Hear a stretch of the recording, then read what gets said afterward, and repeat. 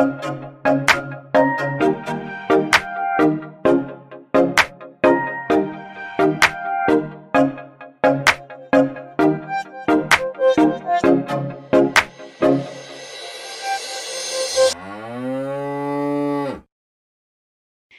New Year to all of our favorite listeners. We're entering 2021 with more market volatility as a result of combating market forces around the world. U.S. milk production is expected to be incredibly strong over the next 6 months, but the government has swung in once again to offset any bearish tones, given that they have extended the Farmers to Families Food Box program. Since these government purchases are disrupting markets once again, let's turn to Lucas Feast to fill us in on everything we need to know. Hey, Lucas, fun to be back chatting with you after last week's break. Can you give us a recap of your analysis on this fifth round? Yeah, thanks, Alyssa. Happy New Year. It was a surprise announcement from USDA on Monday evening, just a few days ago, that they would be putting $1.5 billion aside for a fifth round of this program. This, of course, is what drove incredible volatility last year, and we expected that volatility to persist into this week after the announcement. And sure enough, we saw limit moves on cheese in class 3, I think 2 days so far this week, and we're up several cents from where we started the beginning of the week. I think that it's safe to assume that as much as 1/3 of this funding could be spent to procure dairy products if we consider these combination boxes have meat, fruits, vegetables, and dairy. And ultimately, that means a gallon of milk in as many as 40 million boxes, a pound or two of natural cheese, and then probably other products like sour cream or cottage cheese that are a little cheaper than the natural cheese that has typically been used. But a key takeaway here is a lot more bullishness from this announcement than we were maybe anticipating into the beginning of this year. It will combat some of the very strong milk production gains that you mentioned. We're anticipating probably 3% or more year-over-year growth over the next few months. So a program like this that will spend $500 million to procure dairy products certainly absorbs some of that growth.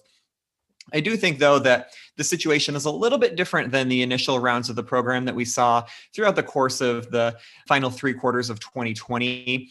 I think other than the milk production that I mentioned, food service demand is still weak, and we expect that to be weak over the next few months. If we think of New York and Chicago and big northern cities where indoor dining is not possible right now, that really limits opportunities for people to eat out. And then finally, I think I mentioned sour cream and cottage cheese and some of those lower cost products. There have been a lot of lessons learned in the rounds that we've seen so far. And I think that vendors kind of know what they're doing and they're set up for the program, and we won't see as intense of a run on cheese prices like we might have anticipated, and certainly not going to see $3 in our future. But what a start to the year, that's for sure. Yeah, and we had another busy week outside of that. Other data that came out this week was the November US trade volumes, November dairy product production figures, and we had a supportive global dairy trade event. Yeah, from the domestic side of things, 2 big reports, but a little bit overshadowed, I have to say, by that food box announcement. On Wednesday, we got the November dairy products and dry product stocks analysis. It showed us a few things. I think a key takeaway on cheese is what we saw in October continued into November. Lower mozzarella output as pizza sales are a little mixed, but milk really pushed into the cheddar vats as a response to higher cheddar prices if we think back to October and early November when we were back up close to the 150 level. On the non-fat side of things, I think the data itself from the dairy products report was certainly bearish. We had stronger production and stocks increased in the month. But when we consider that this data is from back in November, it's a little bit stale. And then from just considering the global things that are going on right now, when we look at New Zealand and Europe and the kind of the sense of demand around the world, I don't think that this bearish data is going to necessarily pull non-fat prices lower by any means. From the export point of view, an interesting report, bearish again on non-fat. It was decline versus prior year, even though our year-to-date skim milk powder and non-fat dry milk exports are at a record. Looking forward, if we try to form a 2021 narrative, Mexico stepping back into the market will be positive here. A bit concerned, though, on the cheese side. These strong prices that we saw throughout the past several months will really limit cheese exports to come. We saw the first of that data in November when cheese exports were down almost 16%, and don't expect any strength there in the near term. Finally, to wrap it up, positive sign from China.